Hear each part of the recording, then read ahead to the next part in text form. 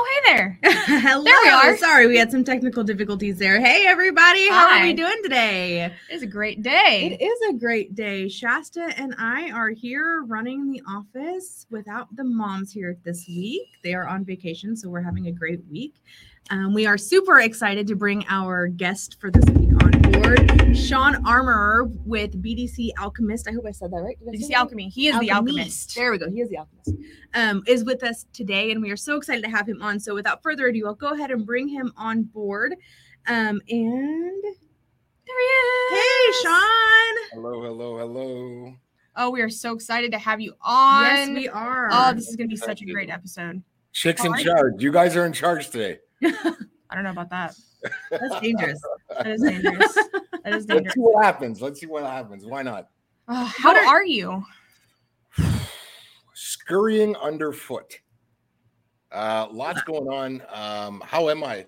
As a person, I'm doing great. As a father, things are going great. As a son, my mom's doing well. And I'm here with you guys looking to learn and to share. So how am I? I'm great. Nothing to complain about. I love that. We are so excited that you're here with us today, Shawn. I cannot tell you how long we've been talking about needing to get you on the show. So this is super big for us, and we're so thankful for you to take time out of your day to be here with us. So if you don't mind, give everybody a little bit of some history about you. Who are you? Where did you come from? And what are you doing to help the industry? Big question. So for those that don't know me, Shawn Armorer, I'm here in Montreal, Canada. Going on 22 years in the business this year. It's been a long time. It's been a while. Wow. I was under the rooftop for about 17 years, worked for Canada's largest dealer groups.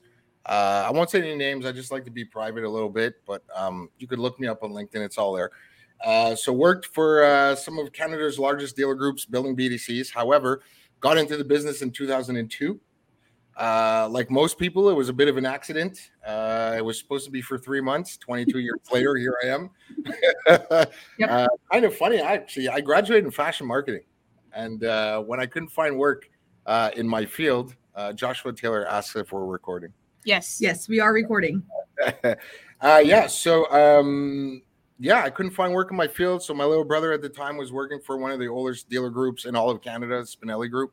And I said, hey, listen, Matt, are they looking for anyone? And he said, listen, they're looking for washers. And I said, so it's not who I am, it's my circumstance.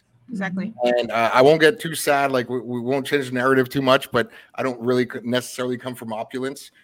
Single mother of 3, raising 3 big boys on a daycare lady's salary, a lunch lady's salary. So that just pretty much gives you a little history of the work ethic and whatnot. She had 3 jobs. So I just came up looking and seeing what work ethic was. So, but I am a very competitive person. And I said, yep, it's only a car washer job. But I'll tell you one thing right now. I am going to be the best damn washer they have ever seen. And I am absolutely obsessed with process, anyway, we'll get into that later, but it literally comes down to even washing a car. There is a way to wash a car. Yes, right? But it was very important for me to understand. And I learned quickly that, because it was a Toyota store.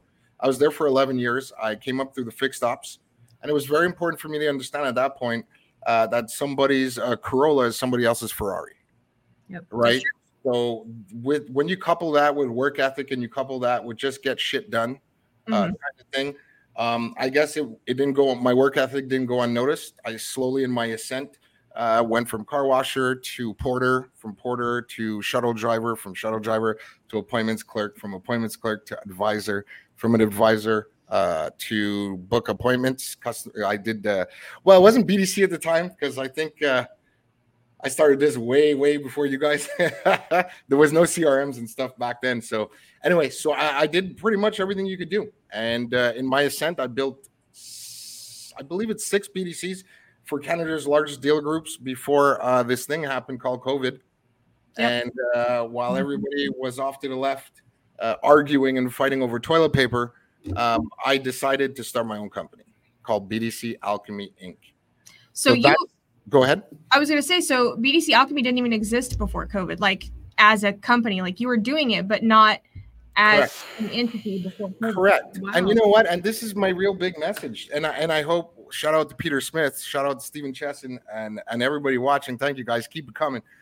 This is one of the main messages that I wanted to have today to anybody, predominantly BDC practitioners like you guys, and anybody that's even a car washer right now or a porter. Where you are is the opportunity. Mm-hmm. What you're currently doing is the opportunity. So stop waiting for some kind of silver bullet or some kind of a miracle position, or, oh, when I get the team leader or when I get management roles, you know, that's where I'm going to really have an impact. You can have an absolute impact from where you are. Absolutely. Right. So you don't need the title of a leader to be one. Mm-hmm. And that's just been ingrained in my DNA. So, you know, sometimes you don't know what it's going to be. And what happened to me is that when BDC Alchemy launched, when I launched it, I had 20 at this time was 17, 18, like 17 or 18 years already in my mind. So it was just about putting it all together based on a spectrum of elements regarding, like, you know, effective leadership, emotional intelligence, how to effectively communicate, et cetera, et cetera, et cetera. So BDC Alchemy was birthed during COVID, but I really fundamentally believe that it's something, since I started washing cars, that's been just slowly organically happening in the back of my mind. That's awesome. It opens up a big question for me, knowing how, I mean, we also started this huge venture that we have here, you know, our outsourced BDC during COVID too, and knowing the impact it had on us. How did starting BDC Alchemy change, or I guess it didn't change because you started it, but what was the impact that COVID had on you with building BDCs during COVID? Was it a lot more difficult to build a BDC when everybody was under that umbrella of panic and, you know, not wanting to gather and not wanting to travel? Yeah, that's a great question. So for me to effectively answer that, we're gonna have to back up just a little bit. So for years and years and years and years, you know, the BDC or the car industry, and this is for everybody watching, parts and service and fixed ops and sales and F&I, like the car industry was kind of, you know, just a place you kind of went to, and it had no real, how can I say this? It had no real definition. You know, it just, people had a negative stigma towards the car industry, you know, like, hey, I'm going to get screwed over. They're going to, did I really get the best price? I went in for service. Did they really do what I said? So for a very long time, unfortunately, it was governed by cognitive dissonance, by, you know, I guess if I could say it this way, by the top. I'm not sure I could say it this way, and I'm not harping on anybody, but for a very long time, you know, it was kind of governed in this kind of draconian style. However, I feel that with COVID, what happened is it kind of equaled the playing field. And for the first time ever in history, if you really think about it, for the first time ever in history, during a global pandemic, we were deemed an essential service. Yeah. Well, at least at the service part, right? The sales was still kind of up and down, but service was deemed an essential service. So what was open really? We had hospitals, shopping, not shopping malls, but food markets, however you guys call them, right? And the broad essentials. So I can remember those first 3 weeks when I was driving around, when we had a complete shutdown here. You were only allowed to go out for certain times, but when I would go out, being in the car industry, I was driving around and we were just seeing cars off on the side of the road, flat tires. And I was like, oh my God. So eventually when our government said, listen, service departments will open up under strict conditions, but what a responsibility we now have towards our communities. Yeah, absolutely. What a responsibility we now have to show up and to put our best foot forward and to change that negative stigma and to change that image that everybody has of us. Yeah, and to get it right and to be courteous and sympathetic. Absolutely. You know. Correct. And remember that, I mean, that was also, not to even enter this realm, but that was a very political time where everybody was divided one way or another, but to remember that and not to join one side of the fence or the other, and, you know, to cause that divide even further, because, you know, whether you had one feeling or another, you could not show that as the dealership. Right.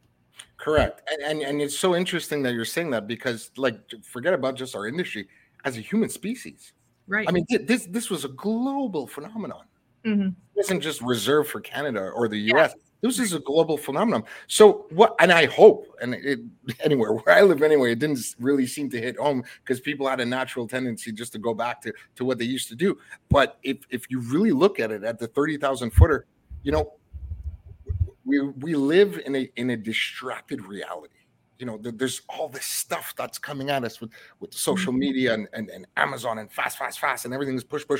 And we'll get into this later. The whole AI thing, like everything's just go fast, go faster, process faster. And at the precipice, what I find interesting in the body of work that I do with regards to building BDCs, with regards to, like you said, empathy and creating careers, is that we were fundamentally built to be in packs, to hunt in packs. And this is the very essence of Homo sapien. Like, you know how they say it takes a village to raise a child. Mm-hmm. So now my thought process becomes like, well, we live in an independent reality where our greatest accomplishments require interdependence. Mm-hmm. Mm-hmm. And I immediately thought about, you know, how can I incorporate that into BDC Alchemy? Like, what am I really going to do with this company? I didn't want to be a Me Too company. It's very simple. I'm in competition with no one. Right. I will talk to everyone. Like, look, I'm not here with you guys. How many calls have we been on, Shasta? Oh yeah. You know, how many times have I sat down with Robin? Like, and we both do BDC, and a lot of people are like, what? You talk to Robin? Hell yeah. Why not? Yeah. Right. So by not being in competition with no one, we're all striving towards the same goal, the development of people, and also giving back to our communities.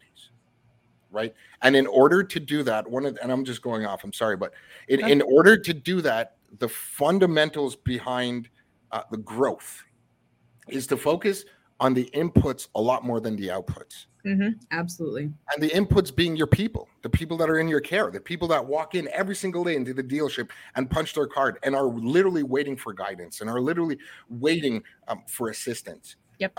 So for the longest time, however, you know, we were really, really solely focused on the results. And that's not a bad thing. Don't get me wrong. Because when you focus on the results, it's momentary. Yep. You know, I believe, I'm of the opinion that I believe that to truly make a consistent impact, you got to focus at the systems level. Mm-hmm. Right at the systems level is where, you know, there's a broad spectrum of people that come together and form that system. Yes. So today I've incorporated that into my business, and when it's not funny. I was going to say it's funny. It's not funny, but you know, when people call me, it's not because things are going well, right? It's either, you know, the building's on fire, the BDC's broken, or, you know, they've outsourced it, brought it in, or they have it in-house and want to outsource it. And I'm not against any. By the way, I want to make that abundantly clear on your show. I am not. There's a broad spectrum of different BDCs. There's VBDCs, there's in-house, outsourced, remote, and they can all work depending on the level of involvement that ownership wants to have. Yes, got it. So they could all work. But again, if you're not behind it, because ultimately BDCs fail for many reasons, but the 4 reasons that I've seen that I could put together in the last 20 years, ultimately BDCs fail for 4 main reasons. And the first one is when ownership is not behind it. Yep. And this is in order. Like if ownership is not behind it, whether it's outsourced or in-house, when ownership is not behind it, it's absolutely going to fail, because a BDC can't just exist. It starts at the top down. 100%. The second, one of the second reasons is when there's friction between departments. You know, the salespeople are not putting in notes so that when we call to do the unsold, the BDC is working in the blind. The BDC also doesn't put notes. So when they show up, the salesperson are like, it's a BDC appointment. It's no good. So when there's frictions between the departments, it is bound to maybe not necessarily fail, but it's not going to run as smoothly as it can. The third reason for me is when it becomes something that it is not. Yes. Now, I won't specifically name the dealership, but in the past, I was working for one of the largest volume dealers in Canada. And, you know, typically speaking, the auto industry is interesting because it almost kind of seems like everybody's on cruise control until the last week of the month. When the last week of the month, it's all this big panic to hit our numbers instead of like doing it incrementally every day. So I remember I was managing a BDC. I think there was like 13 of us, 14 of us, and they would come in with like a 2,000 name list and say, okay, call all these people. We're doing a private sale. Get everybody in. Just get them in.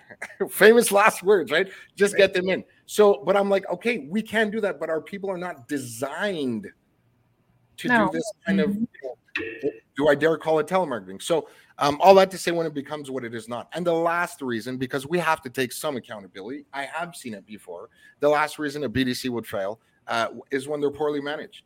Absolutely. When we have the wrong BDC manager in place. Yep. Like, why was this person promoted? Why was this person put there? Is it just because they know somebody, or they're the cousin of, or the sister of? So typically the only person there. Well, that's what I was going to say too, is if we think about what happened right in the midst of COVID, it wasn't just the chip shortage, it was also the staffing shortage. And I think that a lot of dealers grabbed whoever they could as they could, pop them in that place and hope for the best. And now we're on the other side of that. And we're starting to see a lot of stores and a lot of managers saying this isn't working. Yeah, because they realize nobody actually. Well, this is precisely my point. So, and you don't have to take my word for it. I mean, it's, of course, these are my opinions, and this is very subjective. But at the same time, we're living in a subjective reality, whereas it's maybe not going as smoothly as the top really thinks it is. Because if it really did, and if you don't want to take my opinion or my word for it, which is fine, where are these people? Where did they go? Where did these people go? Like before the pandemic, it was full. Everybody was happy or semi-happy. It didn't matter. But we were operating, and now all of a sudden we have trouble like keeping people, right? We have trouble, harboring, careers and whatnot. So I really feel that moving forward, the future leaders, and hopefully, people like you and all these young and up and comers, and sorry to say young, but I've aged myself. I'm at that age now where I could say it, but all the up and comers and the future leaders in our business, I'm very optimistic, because there's a tremendous amount of emotional intelligence that are coming up with that. Obviously, there's a lot of other business elements that has to be learned, but emotional intelligence is absolutely the first step. And it's basically the ability to recognize and to understand and manage our own emotions. Yeah. Right. And I think that's very rampant right now. It's going around. It's going really well.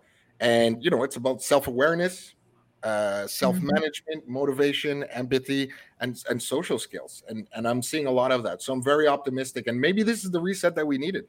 Yeah, because it feeds into culture. And I will say that I've seen, one of the reasons that I would say that we don't have the people that we did is because they're leaving the industry.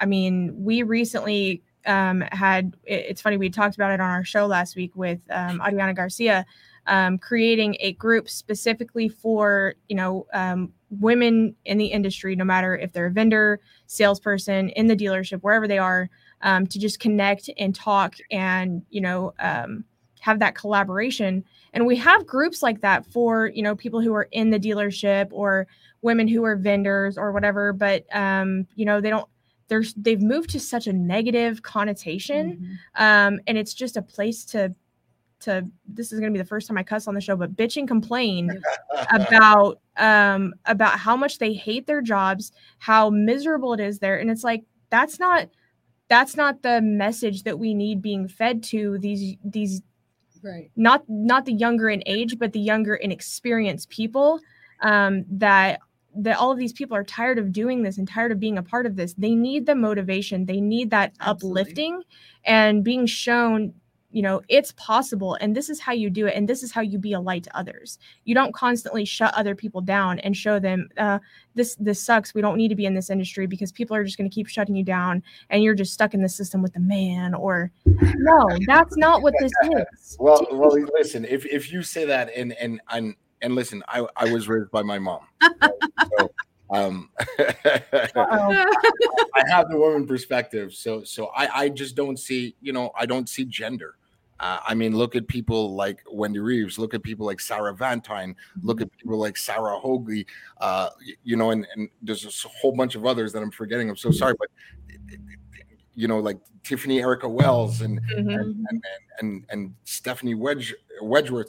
These are phoenixes. These are titans. I think Mabel actually just chimed in before. Yeah, Mabel's here. Mabel, fire, man! Like, oh my god. So I really fundamentally believe that, you know, I don't necessarily believe in motivation, right? And let me explain. So hypothetically, you're going to call somebody in, you're going to go, hoorah, hoorah, we're going to rally up the troops, unicorns and rainbows. Somebody comes in, we rally up the troops for 2 or 3 days, 4 days. But then what happens when that person leaves? Goes back to normal. Mm-hmm. Well, back to normal. Maybe you might get 1 or 2% that, you know, have stuck to it. But typically speaking, you know, Homo sapien reverts back to what they'd always do, right? They love routine. So instead of that, I think what we need to do, and I believe this because this is what I do in my practice, is you really have to go and get somebody's why. Mm-hmm. You really have to dig down into your people and dig into what makes them tick. What are their triggers? Why do they come in the morning? Because making money is not why people come in. Making money is a result, right? So I really feel that to really get the right people in the right place, the first thing that we need to start that will completely fix this, well, I don't want to say fix, but will make it better and improve it, is our onboarding process, the hiring process. Yeah. You know, you just said it before, like we're really quick to just take anybody and just put butts in buckets, as they say, right? Well, you get what you repeat. Exactly. Right. So if and there was a study done, I think it was by Cox Automotive. I read this last year, but it's similar here too. Like there is literally the U.S. national turnover rate is 20%. National turnover rate, just basic in general, 20%. When you're looking at the automotive space, it catapults to 46%. Wow. 46%. 46%. This is a study. Wow. And it's no different than here in Canada. It's the same thing. You know, I used to hear this all the time when I worked under the rooftop. I used to hear this with the door closed. Again, not to mention any names, but I almost threw up. It's like hire to fire. Like, hey, let's just hire these people, take them out, you know, get the best out of them, get everything that we can, and then we'll just move on, right? So this kind of, you know, draconian, tyrannical system that we've been under, it needs to change, and I really, really feel that it is changing. It really is changing, and I think that it shouldn't be based on motivation, but we need to create and be able to clearly articulate a career path for people as of day one. Absolutely. Right? So to anybody listening in the BDC world, of course, because that's my lane. So I'm talking about BDC. But what I've seen 100% is to get the right BDC person. And again, take this with a grain of salt, but I've seen it time and time again, right? The correct kind of BDC structure with regards to team leader, or, hey, we're looking for a manager. What kind of person are we looking for?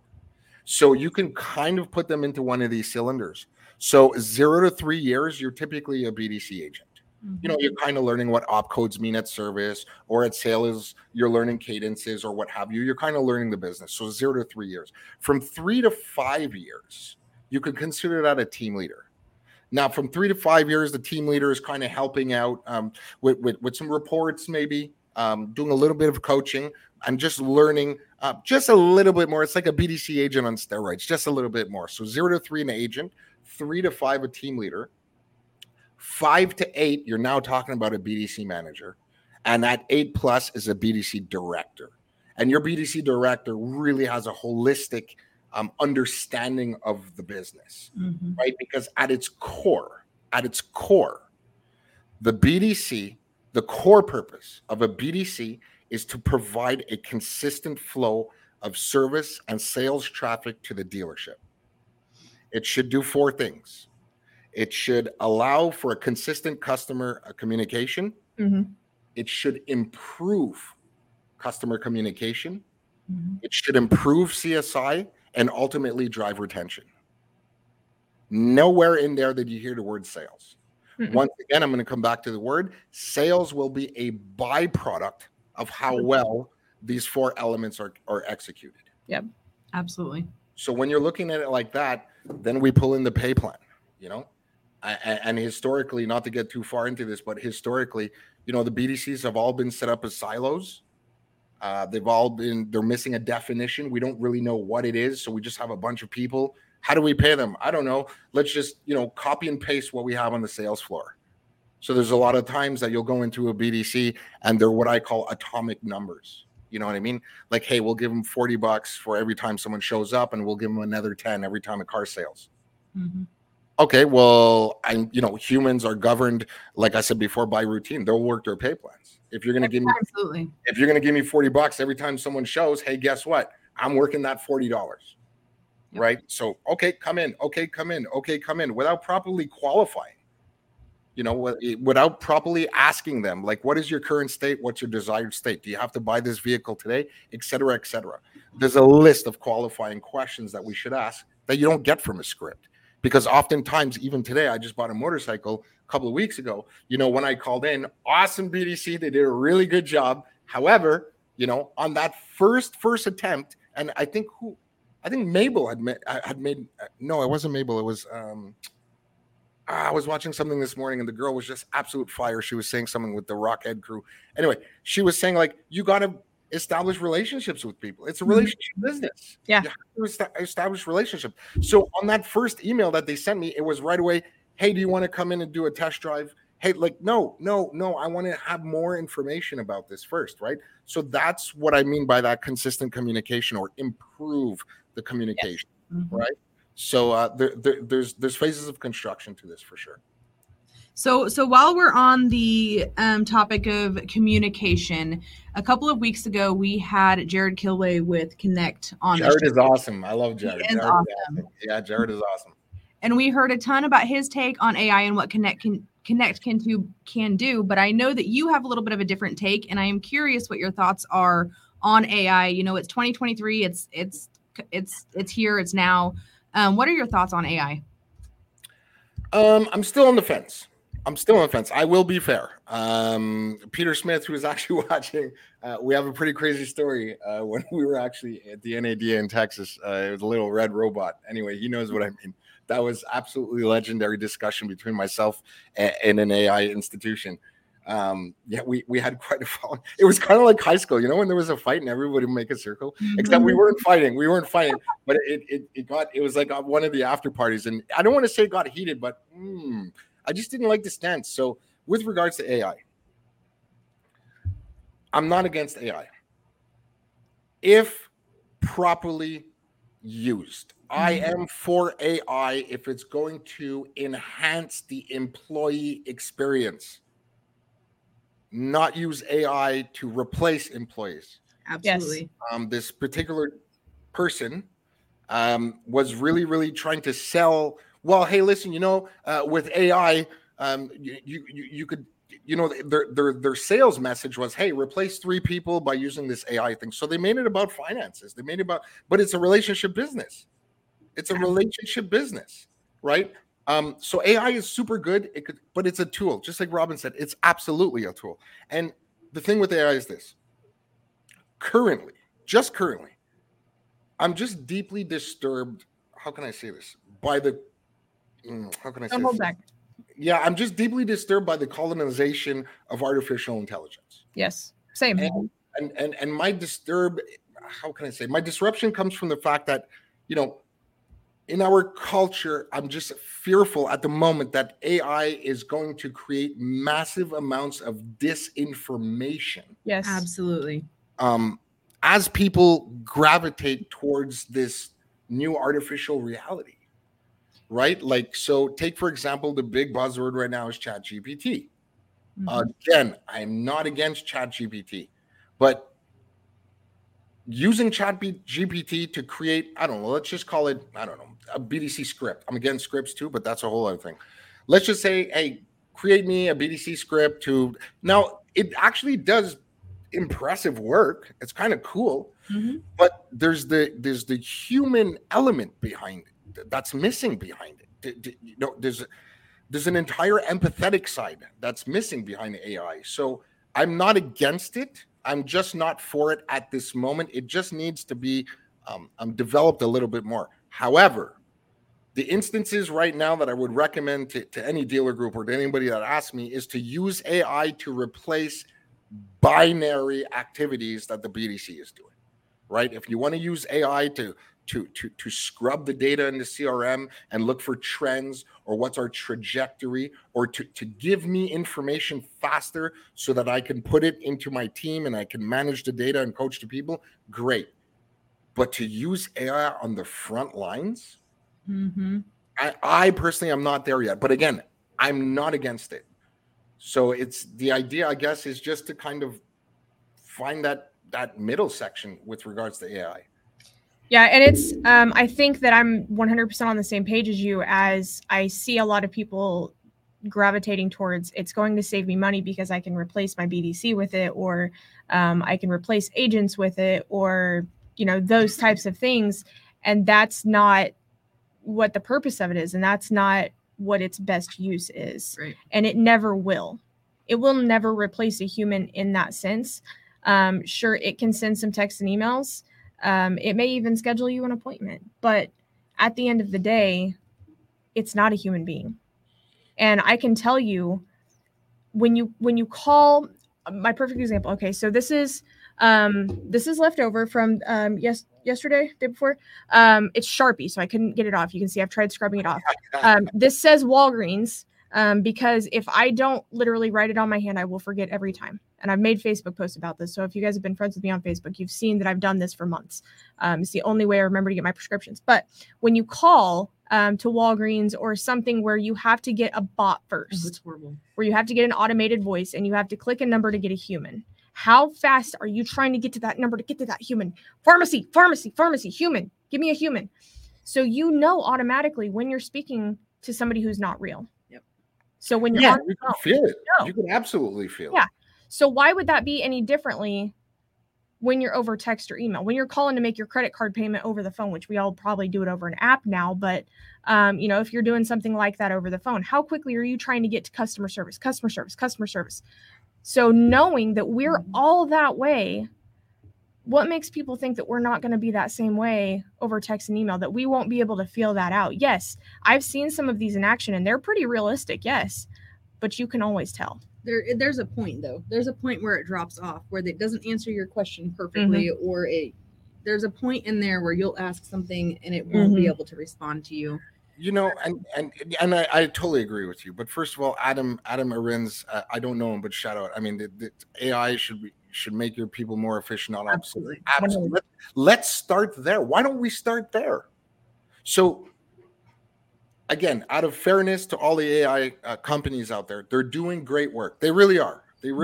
However, such as what you're saying, it's up to us, the people that are buying this stuff. The responsibility is on us. The responsibility is not on the people that are putting in all that hard work and that went to AI school and programming school and all these things. Shout out to them because they're absolutely amazing, right? Yeah. So it's not.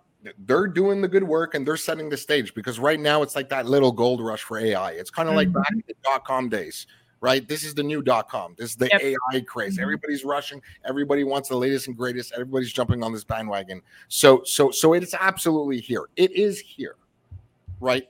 So now that it is here, the idea, and it's not going anywhere. So the idea is to not necessarily have. There's always going to be a tension of change. There will always be a tension of change. So the idea now is for, I'll come right back to it. Systems, right? Moving forward, I fundamentally believe that moving forward, which is why I do what I do, my body of work. I mean, they say that leaders create other leaders, and that's essentially what I'm trying to do. I'm trying to do that, right? So managers do great things, and leaders do the right things. Absolutely.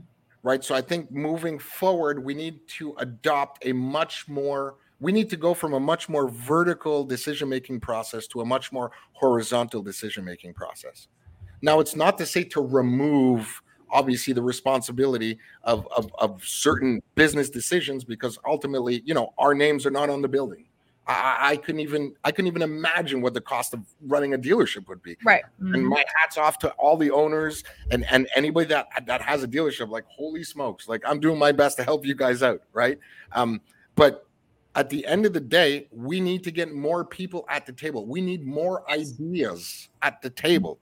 And the best people to do that are the people in the front line. Yes. 100%. Right? The people on the front lines, the people answering the phone, the people talking to, like, quick story.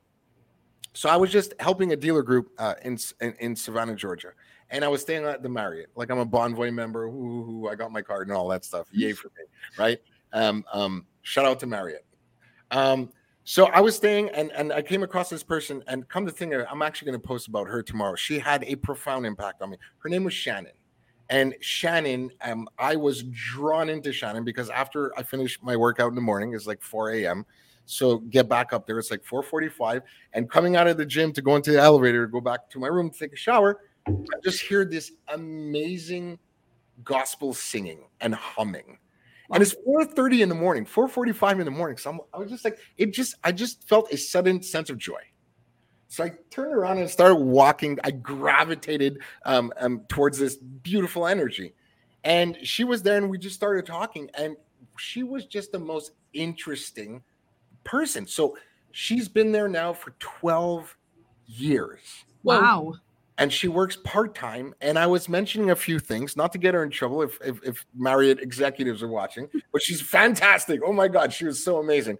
And she almost had a checklist of things that she was like, oh, I wish they would listen because I would recommend this. Or I would say, hey, did you realize that downstairs I saw this? Or, at the Continental Breakfast, I saw this. And she was like, oh, yeah, I told him like 5 times, but no one's listening.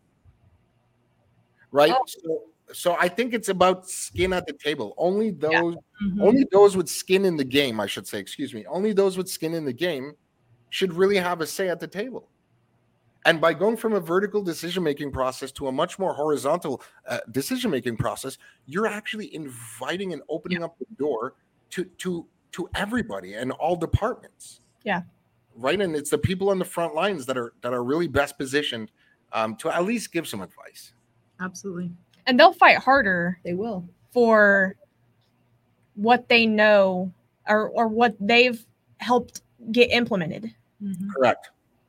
I mean, Correct. If she had suggested that change on the continent, I'm so stuttering over my words.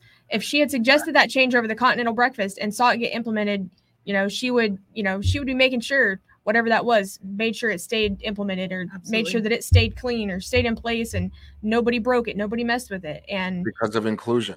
That's her baby. Because of inclusion, right? So now all of a sudden we just got this amazing feedback from somebody that we're not paying quadruple the salary of, you know what I mean? Like, everybody just wants to be heard. As a human species, one of the things that we want most is what? We just want to be heard. Mm-hmm. We just want to have a voice. Like people are going to work every day. What do we have? We have increased interest rates. Soaring gas prices, soaring food prices, yet people are still navigating to work, checking in. They have to, more than ever, right? So they have an invested interest in wanting to make their ecosystem better. Yep. Because what I tell a lot of my clients is this: the interesting part of everything that we're going through, and I understand there's the chip shortage and there's an employee shortage or what have you, but we still have to open the doors tomorrow. Absolutely. Yeah. All right. So let's not cry over spilt milk. Let's look at our systems in place. Because one of the most interesting things is this: the growth that we seek currently resides in the areas being mismanaged. Yep. All right. So now, once we have established what's being mismanaged, you want to look at the system. And in a system, there's multiple touch points. Mm-hmm. And in those touch points, you kind of have to break it down. So with the dealer groups that I work with, I do a lot of workflows, a lot of touch point workflows, because illustrations, everybody understands illustrations. And I'm not saying nothing bad about this, about people's comprehensive cognitive understanding of things. But when you do when you can really, truly map out a flow and make people go, oh my God, right? Mm-hmm. So I basically have, let's just say at the service level, for each customer visit, multiplied by 12 to 15 appointments per advisor, multiplied by your number of advisors. For each customer visit, I've gotten down to, depending on your setup, but anywhere between 11 to 13 touch points. From the time that they call and interact and book that appointment throughout the entire process till they get their bill and the BDC calls back to do a follow-up, there's about 11 to 13 different touch points. Each touch point is governed by a different person and different metrics and different triggers and whatnot, right? So the interesting thing is we have everything that we need, everything that's in place. But in order to get the results you never got, you got to do the things you've never done. It's true. Mm-hmm. And in order to do the things you've never done, you got to become someone you've never been. Exactly. So I'm going to come back to your points to roughly about 18 minutes ago, when we said that there's a lot of, you said women, but there's a lot of men, people. Mm-hmm. Let's just agree on this. There's a lot of people that go to work and just complain and, oh, I'm not happy, I'm not this. Well, if you're not part of the process, the dealership did its job. The dealership did its job. We hired you. We paid you. I say we like I have a dealership, but you were hired. You're getting paid. You have an environment. You have a computer. There's a database of people. Now, the rest is up to you to be creative. Like, what do you bring into the table? Right? So before you complain, well, maybe you should look in the mirror a little bit. I agree. I think that, I had a conversation with an employee of ours last week, I think, and she was talking to me about some concerns that she had. And I said, you can sit here and you can keep telling me about all of the concerns that you have, or you can get up and you can go address it with the person that can do something about the concerns that you have. And you can have a conversation to prevent any of these things happening ever again. But if you don't have that conversation, you're not doing anything to help yourself. And I can't have that conversation for you. What you're telling me has to come from you to the other person. Otherwise, there's not going to be a solve here, and you're going to be miserable. Yeah. So the choice is yours. Either you go do something about it and you use the voice that God gave you, or you sit back in your own pee pants and you hate your job for the rest of your life until you find something else. Yeah, that's well, the interesting thing I learned about life, and I got a lot more learning to do, believe me, but one of the most interesting things I learned about life is that, life gives us the test first and the lesson after, right? So then it becomes about celebrating the small wins, and only effective leadership can do that, right? Like I was listening to a podcast with Ed Milet, and what's his guest name again? I forget. It was an absolutely fantastic one. John Kim. So the Ed Milet show, John Kim, was a couple of months ago, and John Kim was basically saying something, and I'm paraphrasing. There is no pot of gold at the end of the rainbow. Right. There is no pot of gold at the end of the rainbow. However, love that. The gold nuggets are actually spread out through the rainbow. Yep. It's the journey.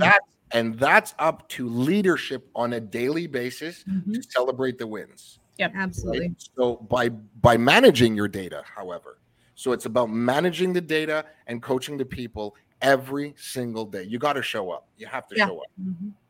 They're counting on you. Absolutely. Yeah, absolutely. Shawn, I had a question up here from Tyler, and I waited until towards the end to ask the question from her. So Tyler, I really hope that you're still listening. But she asks, what advice for someone starting a BDC from scratch for a small buy here, pay here company would you give?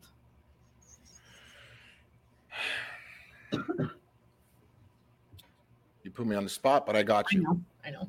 It's okay. So you're gonna want to segment your BDC in 3 areas. The first area is people, the second area is process, and the third area is technology. People, process, technology. Now, once you have to really dial in each one of those segments. So what kind of people are going to need? What is your job description? If it's just being started, what's your job description? Am I allowed to say some shit on here? Yeah, absolutely. Tyler, DM me. I would love to help you. If she's still watching or he's still watching, Tyler, DM me. I would love to help you out. So the first thing is having a solid job description, right? And then also what kind of people you're looking for, how many people are you going to be looking for, etc. So it's about really defining it. Define what your BDC is to do. Then after that, you want to plan it. Then after that, you want to action it. And then after that, you execute. See if I can tag her real quick and see if she's still here. Yeah, a lot easier said than done. But those are the elements that I would do for sure. Split it up into 3. What kind of people are you going to need? What kind of process and what kind of technology do you need to have in place to effectively carry out whatever it is that you need to do? Is there another question? I don't know. I just tagged her to see if she's still watching, so we'll see. I know that there's a little bit of a lag in the comments, so we'll see. Well, the train doesn't stop. No, never. You can't come in and ask a question and then leave. Yeah. She did ask it quite a bit earlier, though. I mean, but we were in the middle of our train, so we didn't stop. That's Adam says optimistic, hardworking, friendly people for sure. But now I ask the question: what happens when they're not optimistic? Where does that come from? It comes from, and it's like I was saying before, I get surgical, really well known for my interviews. They're like nothing that they've ever experienced. And I've been told this so many times. But optimistic, hardworking, friendly people. But we also need to understand, and Adam, I absolutely agree with you. But what we also need to understand is that everybody is governed by different triggers. Everybody has a different why. So now the onus becomes on the development of the BDC manager. How much have we invested in that BDC manager? I call it reverse engineering, whereas, how can I even say this? Whereas we repurpose, we redistribute the profits into training the BDC managers. As a matter of fact, the managers across the board with regards to seeking out and how do you inspire somebody? I would rather inspire someone than motivate somebody. Motivation only lasts, a couple days at best, because life happens. You're motivated at work, and then what? You go home and there's road rage and there's all of these distractions, and then all of a sudden you fall right back into a funk. Yeah. Right?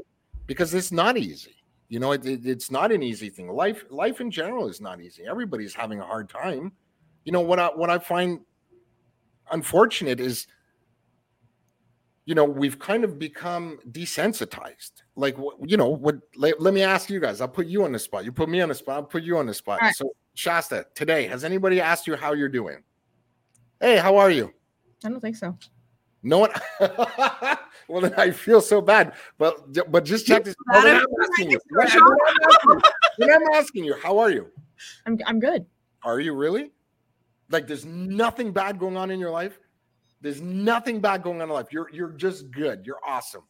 I mean, I could definitely use some more employees, but other than that, I'm okay. Well, this is what I'm saying. So it's about, when we become desensitized, because when someone is like, "Hey, how are you?" we just have this innate response, like, "Hey, I'm good." Like, are you really good? Yeah. But I actually really give a shit, right? So I always start every one of my coaching. Yes. I always start, and I've been known for this. It's actually called tough love, and all my students will tell you they love it though. But I always start every single one of my coaching sessions all the time with the same question: and how are you? And you know what? They're not allowed to tell me that they're good. They're allowed to celebrate a W or a golden nugget found throughout the rainbow. Hey, I'm good. If they do say I'm good, you have to tell me why. You have to be able to justify why. That's the only way that I'll accept it. Outside of that, boom, coaching opportunity. Because it's all of your it's all your fails, and it's all of the bad stuff that happens that are the coaching opportunities. How am I going to download and how am I going to develop somebody if their mind is not straight, if their mind is not in the present moment? You can't. Yeah, exactly. And where does anxiety come from? Anxiety comes from thinking about the future, trying to control the future. Stay here with me. Exactly. What can we do today that will change tomorrow? Well, and we talk about investing in our humans, and as leaders, you can't ever stop investing. And how do you continue to invest if you don't actually know what's going on in their lives? And if all you're saying is, "Hey, how are you?" and the response is, "I'm good," if you don't question it, you don't know. How do you dig deeper? Yeah. How do you find out? Emotional intelligence, and emotional intelligence is become a buzzword, but I've been reading books on emotional intelligence for the last 3-4 years. Why? For my own development.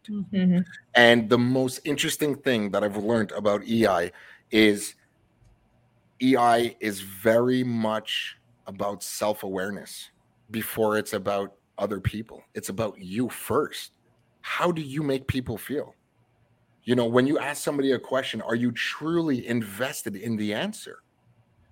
EI is really about studying people and beliefs and what makes people tick. Like, how am I going to take Shasta and how am I going to make you guys, how am I going to bring you to the next level? I mean, if I'm not passionate about doing something like that, it's just a paycheck, right? So what I learned also about EI, and when you're talking about self-awareness, it comes down to understanding that everybody, all of us, everybody and all of us, our minds gets inputs through sensing and intuition. Through sensing and intuition. I'll give you a quick example. Have you ever walked, down an alley after you're partying with the girls? You're going home, woo, couple of drinks in, couple of drinks in, and you're walking down an alley. So kind of like close your eyes, don't close your eyes, but kind of close your eyes and picture this. So you're walking down an alley. The alley is dark. There's nobody around. It's one of those alleys that takes you off the main. And then you look down because it's a shortcut to get to your vehicle. Let's just say it's parked a couple of blocks away. It's a quick walk. And then you start walking down the alleyway. And after 4 or 5 paces, you stop and you look up and there's no signs of danger. There's no signs of danger. But however, you look up and you're like, this just doesn't feel good. Yeah. Boom. We're getting inputs through sensing. It just doesn't feel good. It's a sense that we have. Yeah. Well, now, if that's predominantly how Homo sapiens reacts, well, why aren't we coaching our people on emotional intelligence? Why are we always bringing in people? And don't get me wrong, I love results. I love performance coaches and all this stuff. And it's really important. But that's only a fraction of it. Why are we not teaching people about how to make people tick? That's big. Yeah. Well, it's everything. It's everything. So when we're talking about it, because we mentioned it before, do you know that the astronomical, you would know this, the astronomical cost that goes behind the onboarding and hiring process? Yes. Yeah. I'm like, that was a deep one. Shout out to Kobe Joyner. Statistically, it costs $55,000 to simply onboard somebody in the first 6 months. It's my time that I'm not being efficient, and I have to train this person, and we have to their desk, and we have to buy this, and we have to invest in that.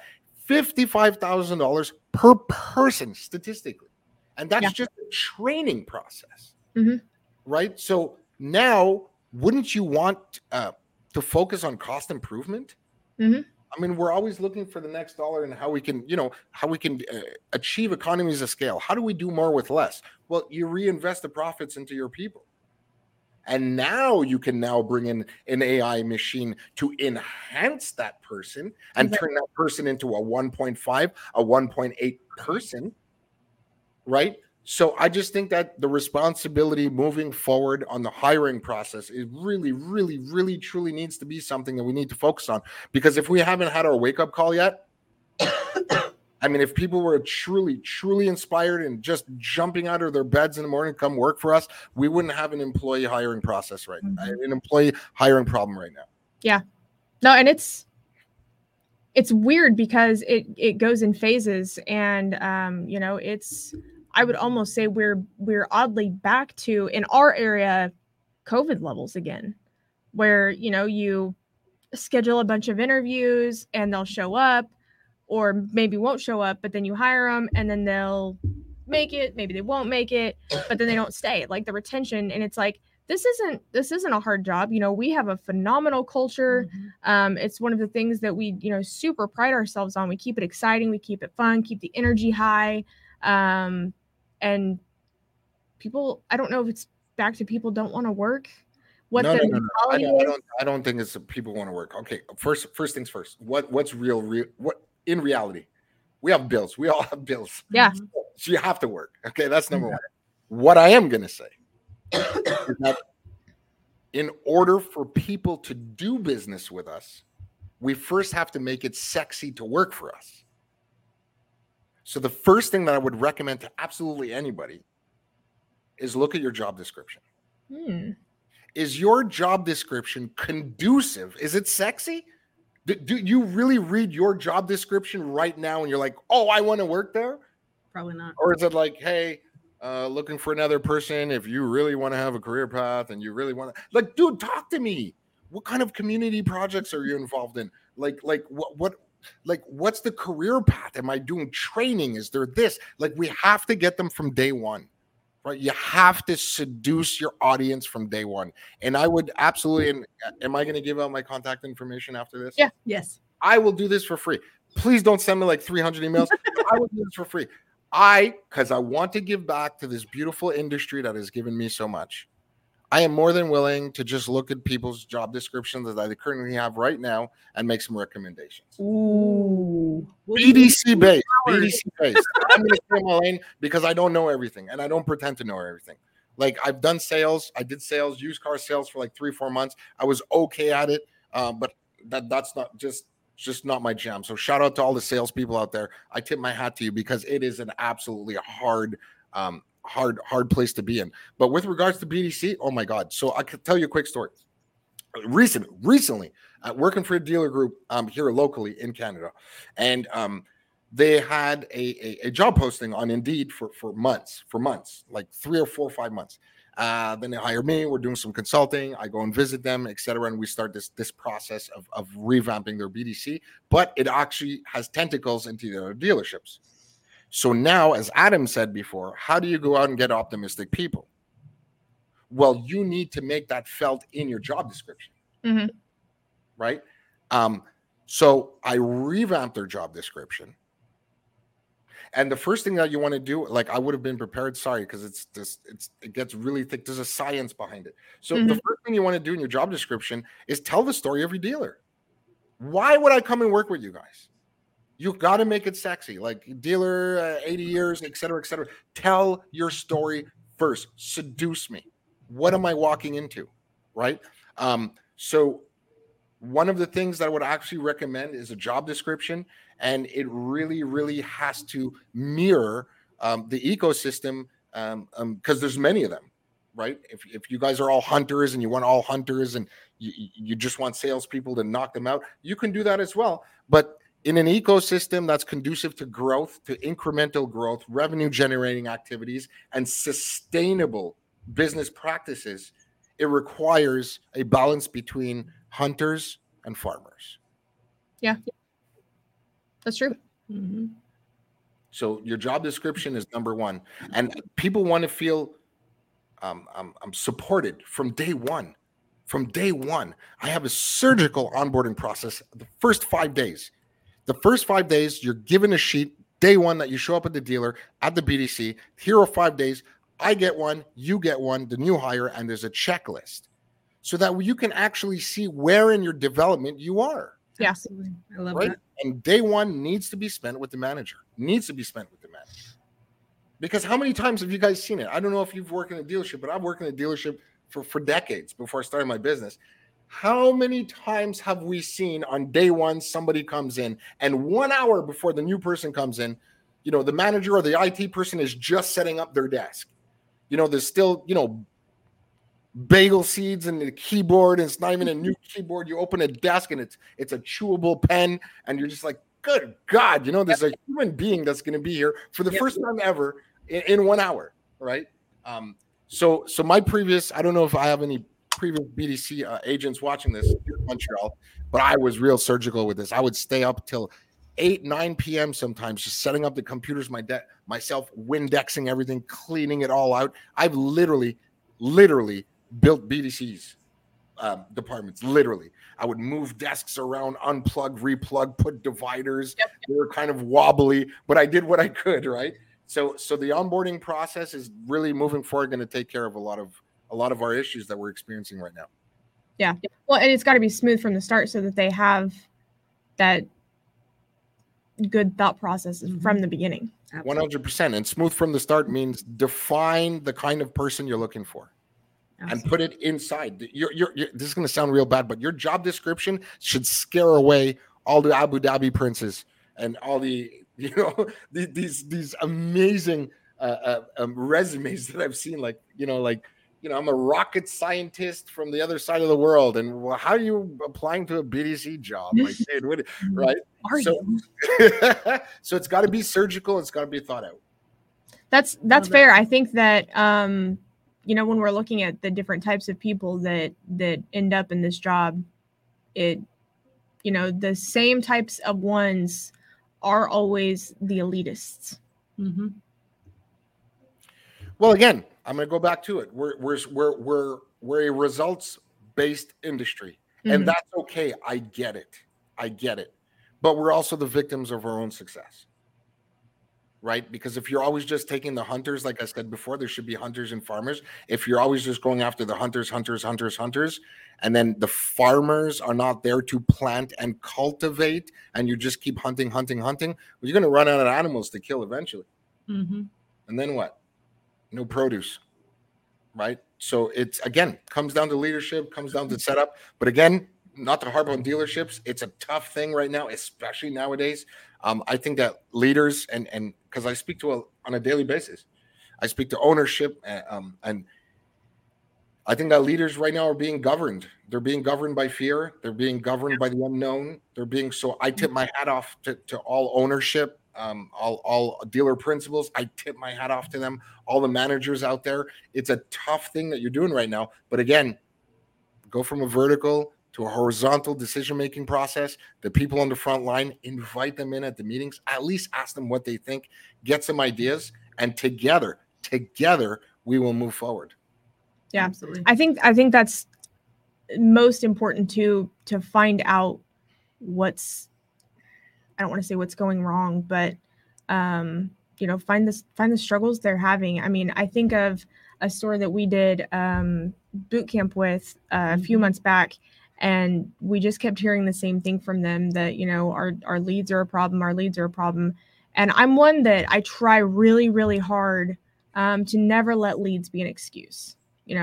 Unless there's no phone number, no email, no name, that's not a bad lead. Call it, text it, email it, do what you've got to do your follow-up, work your hardest to get contact with that customer. And if we've made contact, follow your steps, build rapport with the customer. Absolutely. And see what we can do to help them. Yeah. And the consistent message just kept being, we have bad leads. Management, however, would not even entertain the conversation. Would not entertain it at all. Well, let me ask you a question, because this is interesting. Let's have the discussion real quick. Again, not on anybody's side, but right now I have to be with management and ask, with a maybe take the biggest one, with a 2 to 4% conversion, roughly speaking, a 2 to 4% conversion on third-party leads. I wouldn't want to entertain that conversation either. Yeah. Dude, I'm bringing in 500-600 leads, and you guys are giving me a 4% conversion, and you want to talk about bad leads? You know what I mean? So we that's the discussion I want to have, right? So the first thing that I would do is I would work with management of that department. And the first thing that we got to do is mindset. Mm-hmm. Is it really a lead? I mean, could anything be, how can I even say this, more patronizing to a human being that wants to spend money, and we're calling them a lead? Why not look at these as opportunities? Right. Let's call them opportunities. It is a privilege. It is a privilege to get opportunities. Exactly. It is a privilege to work this. So anybody that doesn't have a growth-oriented mindset, and when I say growth-oriented mindset, I don't mean the BDC agent that's thinking about buying the entire dealership for $40 million 1 year. That's not what I'm talking about. When we approach things with a growth-oriented mindset, and a growth-oriented mindset would be something in the areas of, you want things to be your responsibility. You really, truly believe that you can fix it. And you're taking every day and your responsibilities, like you were just saying, Shasta, you have a cadence or whatever it is that's in place. Are you truly, truly effectively following process? And if there's something along that process that you feel is not working, well, are you now going to report it to management? Right? So, you know what? To their point, and I'm just probably the only time I'm going to say it, but it's not that I wouldn't want to have the conversation, but I'm not going to have this conversation either. I mean, if we have 600 leads, Talk to me when you get to like 10, 12% conversion. Then we can have a talk. Yeah. Right? Because what is a bad lead? You know what a bad lead is? A bad lead is you talking to me here right now while my internet response time is going up. And I don't mean you guys, but I just mean like if someone was complaining in front of me, like I'm giving you 300 opportunities right now to make shit happen. Yeah. And you're sitting here giving me all the reasons why it can't be done. Mm-hmm. That one slipped through the cracks somehow in the interview process. Yeah. Well, see, and the benefit that I have that not a lot of, that 99.9% of other BDCs don't, is that I can compare apples to oranges. Mm-hmm. I can compare a store in New York to a store in Florida. I can compare, this same lead source in this store, a Ford store here to a Ford store there. And I have that benefit and can see them next to each other and even, use two rock star agents against each other. Or, maybe this one has an average agent or two really strong B players and this one has an A and a C. Or, I can use all of those things where, a regular in-house dealership or an in-house BDC at a dealership may not have that ability. They just only have what's directly in their CRM. And the crazy thing is I don't know that I've ever seen at one time such a dramatic difference in dealers asking me what's going on with third parties, and all at the same time. And it's shocking that they're just now becoming aware of it. Like what's turning the tide that's just now got them looking? Like, are people talking about this out there? Is this what's got this topic of conversation coming up now? Because this isn't new. Correct. It's the same stuff they've always done. They're not changing anything Correct. up. Correct. So what's changed? For me, what's changed is that we just went through a global pandemic. Interest rates have skyrocketed. Food prices have skyrocketed. People are selling their cars. People are selling their house. There's chip shortages. The shit has hit the fan. That's what's changed, right? Never before in 50 years, 60 years in the automotive space, 70 years, whatever it is, it's never been like this, right? So now what it's done is that it has turned the tide. It has caused us to look at every single touch point within under the rooftop. Yeah. The problem that you just said, Shasta, and I've been doing this, and not to say anything bad, but I've been doing this longer than you guys, and it's still a problem today. This was a problem 20 years ago when I was the BDC agent on the phone. It's always been the same. And we'll call them the big three, the big five, third-party vendors. I don't want to say names because I don't want to be cynical, but we all know who they are. It's always been 3 or 4% conversion.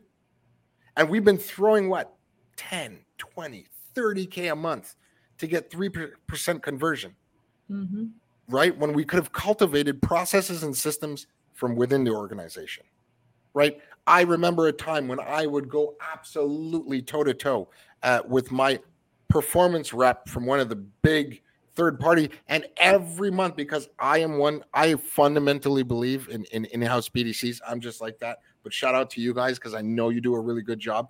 But for the people that can actually do it, the reason why I like in-house is not that outsource is bad. Absolutely not. As I said before, I'm not against any type of BDC. There's a broad spectrum of different setups. It's whatever works for you. However, I don't like third-party data. I like first-party data. Yeah.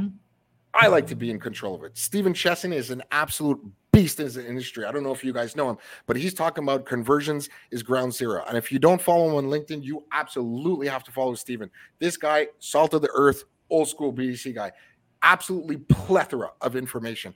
And when he says conversion is ground zero, it always has been ground zero. Yep. It's just that we've always had like a silver spoon. We've looked at, the big conversions, these people that we're paying 20, 30K a month for, they're bringing us, 2, 3, 4% conversion. But at the performance meeting, they're selling vanity. They were selling views, to which the sales managers, when I was there, I'm talking about myself, to which the sales manager would then now take the number of views, which is not even clicks, but the number of views, and then shit down our throats at the BDC because they're like, well, look how much traffic you got. That's not traffic, dude. That's views. What do you want me to do with that? I can't call a view. Yeah, I can't. Correct. I can't call a view, right? So, but moving forward, to be optimistic, as long as they're waking up, great. Now more than ever, the BDC has a spotlight. The BDC, it's time to shine. Now more than ever, my phone is ringing. I'm doing the great work.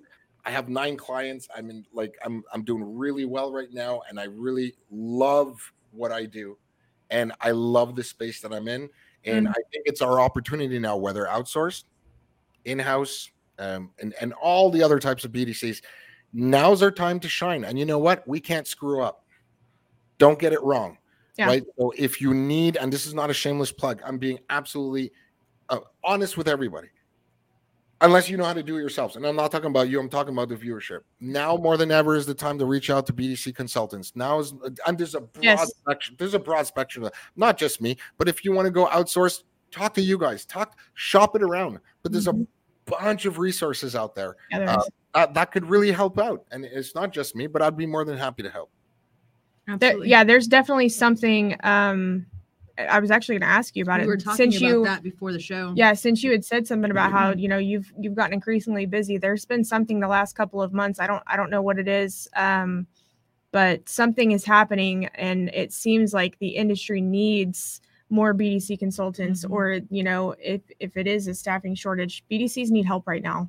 Massively. And I'm sure you're on the same boat that we are, but we're trying to keep up as fast as we can with the demand that the industry needs. I'm sure all of us in this BDC space that is vendor related is in that same space, that we're here to help however we can.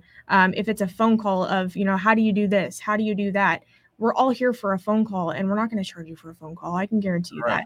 I think I know Shawn well enough to say that he would answer a phone call and answer a question. Well, and I think that go ahead. I'm so sorry. I was going to say, I also think that I speak for everybody when I say, even if we hop on a phone call and we're not a fit for someone, or Shawn's not a fit for someone, we know people that align with our values. We know people that we trust and that we have formed these relationships with to connect you to as well. 100%. And I've done that. I mean, I've sent some stuff Wendy's way. I've even mentioned Robin. I don't know if they've called, but I've absolutely mentioned you guys in your outfit. And this is what I'm saying. You know what I mean? Like, I've mentioned Duran Cage's his name to people. We need to move forward, and we need to move forward together. Everybody has, a different flavor, right? Yeah. And a couple of resources here for anybody listening, if they're in. One of the things for leadership, one of the people I would strongly recommend to follow, and I saw this TED Talks the other day, just wonderful. It was absolutely fantastic. What's her name again? Carla Harris. I think she's like on Wall Street or something like that. Just one of the smartest human beings I've ever heard talk. And she had a TED Talks, and she referred to two elements within your organization. This is like I'm paraphrasing. So she mentioned two elements. One was performance currency, and the other one was relationship currency. Performance currency and relationship currency, and the two need to be kept in a good line of tension, right? So there's two types of currencies, and whoever you talk to, whether it's you guys, whether it's us, you want to make sure that the person that you're talking to is in line with the vision and of the company, right? At the end of the day, very important. Absolutely. Did you say that was a TED Talk? It's a TED Talk. Her name is Carla Harris. There's only one of them. It was absolute fire. If you want a couple of books, can I shoot out some books? Because I love reading and stuff like that. For anybody that wants a little boost in confidence, to all my little BDC agents that are working so hard every day, I absolutely recommend the book by Lisa Billier. She just absolute fire. The book is called Radical Confidence. Lisa Billier, absolute fire. And she has this massive, crazy story. Today, she's a billionaire. So she clearly did something right. And she used to be a stay-at-home wife, not even stay-at-home mom, stay-at-home wife. And she helped her husband create, Quest bars, the protein bars. Yeah. Her husband created that with his friends, but they couldn't do it without her. And it's her story. And she's a billionaire. Oh, absolute fire. And at the end of the day, you get what you repeat. Yeah, absolutely. You get what you repeat. So to anybody out there that's kind of like not happy with where they are, not happy with the way things done, you get what you repeat. So if you're not happy about where you are, maybe it's time to change the narrative. And in order to change the narrative, you got to sometimes change your circle. Not sometimes, like you have to change your circle, right? Or you get what you repeat, man. And the same could be said for dealer groups. You get what you repeat. If you're not happy with where the BDC is, well, maybe not change, but maybe it's time just to have the discussion. Yeah. Like you guys said, the discussions are free, right? Shawn, where can people reach you for more information or if they want to discuss things later on? Yeah. So if you want to get an idea of my methodology, my website is bdcalchemy.com. That's bdcalchemy.com. My email, the BDC Alchemist @gmail.com. So the BDC Alchemist @gmail.com. And I live and breathe on LinkedIn. So if you send me a DM on LinkedIn, you're surely in line to get my attention for sure. Perfect. Let's see if that's going to post. Oh, it's posting in all three. Oh, nice. Okay, cool. Awesome. Shawn, thank you so much for coming on today. It was such a pleasure having you on the show. We had so much fun with you. I have an idea. Okay, let's do it. I have an idea. So I may have to put it in the comments because it's kind of long, but I want you, if you'll do it, would you be willing to say our tagline that is the end of our podcast in French? Absolutely. Okay. Is it the one that I'm looking at now, or are you going to put it up? No, I'll put it in the comments. Okay, but you got to give me like 30 seconds to I got to do the translation. All my French people are going to kill me here, so I gotta represent Canada well, Is there a way that I can see the chats or something? Or hold on a second. Okay, you're gonna put it up. Yeah, she'll put it up on. I'm still typing right now. You just want me to say it in French? Yeah. Do I get brownie points or something like that?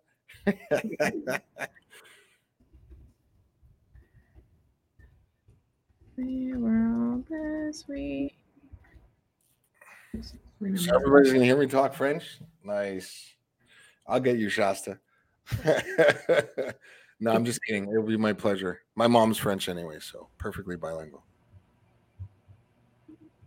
I see. There we go. Okay. All right, there we go. In a world where you can be anything. Oh no, it just disappeared. What?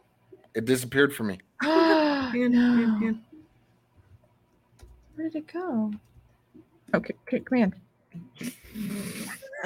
Don't mind me. In a world where you can be anything, be kind because you never know who. Oh, it keeps disappearing.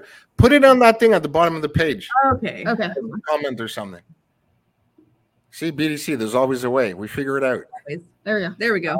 There you go. In a world where you can be anything, be kind because you never know what battle someone else may be facing. So when you go out into the world this week, remember to light it up. Oof. All right. In a world where you can be anything, be kind because you never know who.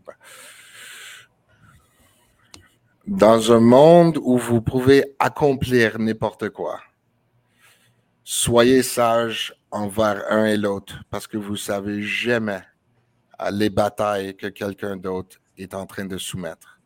Donc, quand vous exercez, so when you go out into the world, donc quand vous allez naviguer dans le monde cette semaine, toujours t'en souvenir de soyez cordial un envers l'autre.